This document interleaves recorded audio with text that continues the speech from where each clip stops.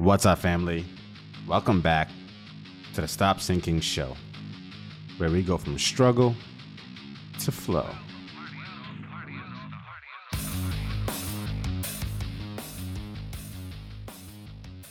Today, I want to talk about the gap between words and actions and all the different ways that this comes to mind. I'm motivated to talk about this today because of several reasons that range from experiences where I have feelings of empathy all the way to disappointment.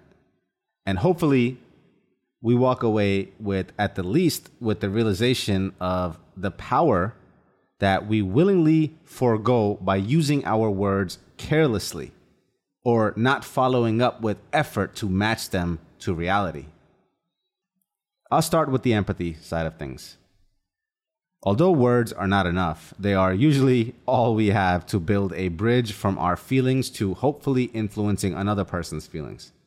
We even use words to speak to ourselves and build our own personal narratives.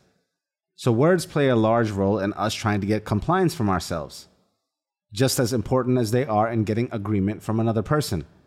They're really all we have. Now, with our own selves, we can sense our feelings towards certain things that maybe don't have clear words attached to them. And maybe with others, our tone, our body language, and other forms of expression carry some of the load in communication. But all of it, we check back to look for its adherence to the words being spoken. Words are a starting off point, and all other things then add context for us to get a general sense of how we end up feeling. So the question is, are the words you're using or soliciting from others actually building towards the reality that you want? Are you actually getting what you want out of life? Do your words actually lead to real agreements that then end up as real life followed up actions that then end up with actual, real, tangible changes in your life? If the answer is no, then it's time to explore this gap between words and actions and the false agreements that are happening in the middle and why. Here's what I witnessed the other day that seeded these thoughts. And I'm going to have to talk about this in the most cryptic way ever as to not reveal the people in my life that were involved. Hopefully it still makes sense to you as it does to me. I saw someone the other day who is conflict avoidant, who struggles to speak for themselves, who struggles to use words, who clearly have grievances that are pending being addressed, who struggles to use their words in the right moments to affect any tangible change in their life. I saw this person use or try to create a moment in which they then create a scenario in which they try to either withhold their love or their support or force compliance from the other person. They avoid conflict so much that first they have to wait and create a chance for everything to come to a head to finally address things.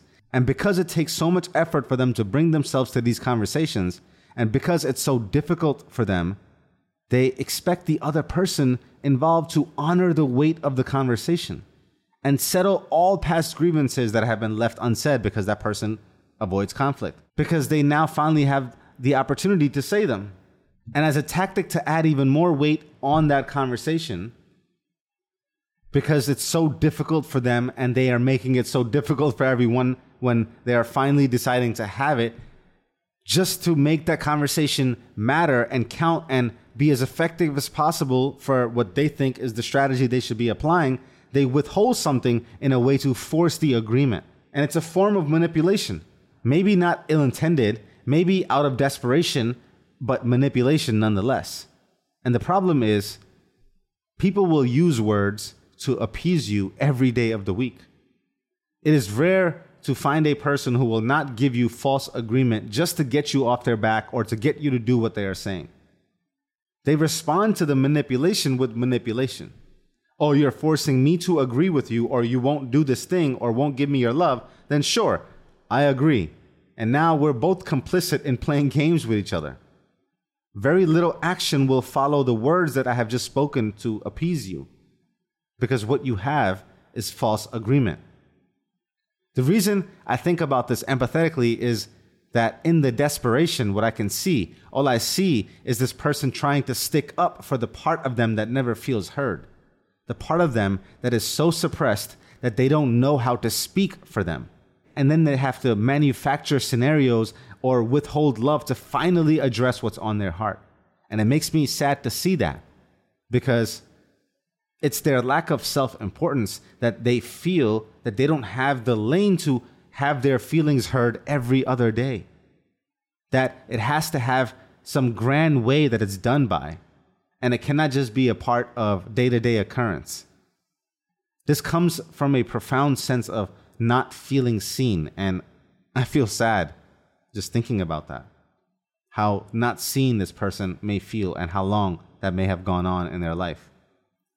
Still, back to the point, all your words didn't get you closer to the reality that you would like. You didn't really get reality to comply with your intentions, because you used your words improperly and forced others to do the same to appease you. Just use their words carelessly, without weight. The fact of the matter is, behavior change is extremely difficult. We can barely control and get compliance from ourselves, so to get it from another person is almost unreasonable. For a person to do the thing that they say, if it is something other than what they are usually used to doing, if a person is required to change at all, in case what they say is currently different than what they are or what they're doing, then for them to match what they say, for that change to happen at all, there needs to be some deep personal incentives. For behavior to change at all, for it to happen, you have to have some personal reason. No matter how many tactics and strategies you listen to, if there isn't some pain you are moving away from or something that you are moving towards, and it's quite difficult to accomplish this through dialogue or a bunch of words put together to hopefully gain agreement. If you don't have those things, you won't find your behavior changing. You almost have to actively be building towards a life that you and this other person both share to take part in constructing, and they have to see their own reason to be the thing that you are asking them to be, as if to support the structure upon which their own future is built. The stakes have to be that high. They have to be high enough for them to have behavior change, or else no behavior change will likely occur. Just think about the last time you told yourself to do something that you didn't do. Or zoom out to the broader perspective of all the things that you should be doing that you aren't doing, even though you know you need to be doing them. You already know most of these things, so why aren't you doing them? It's the same reason, because you don't see clear enough incentives, not enough pain to move away from where you are, or not enough benefit you see on the other side of that initial work. And this gap between what you know to be true and what actually is true in reality is the lapse in power you apply into your life.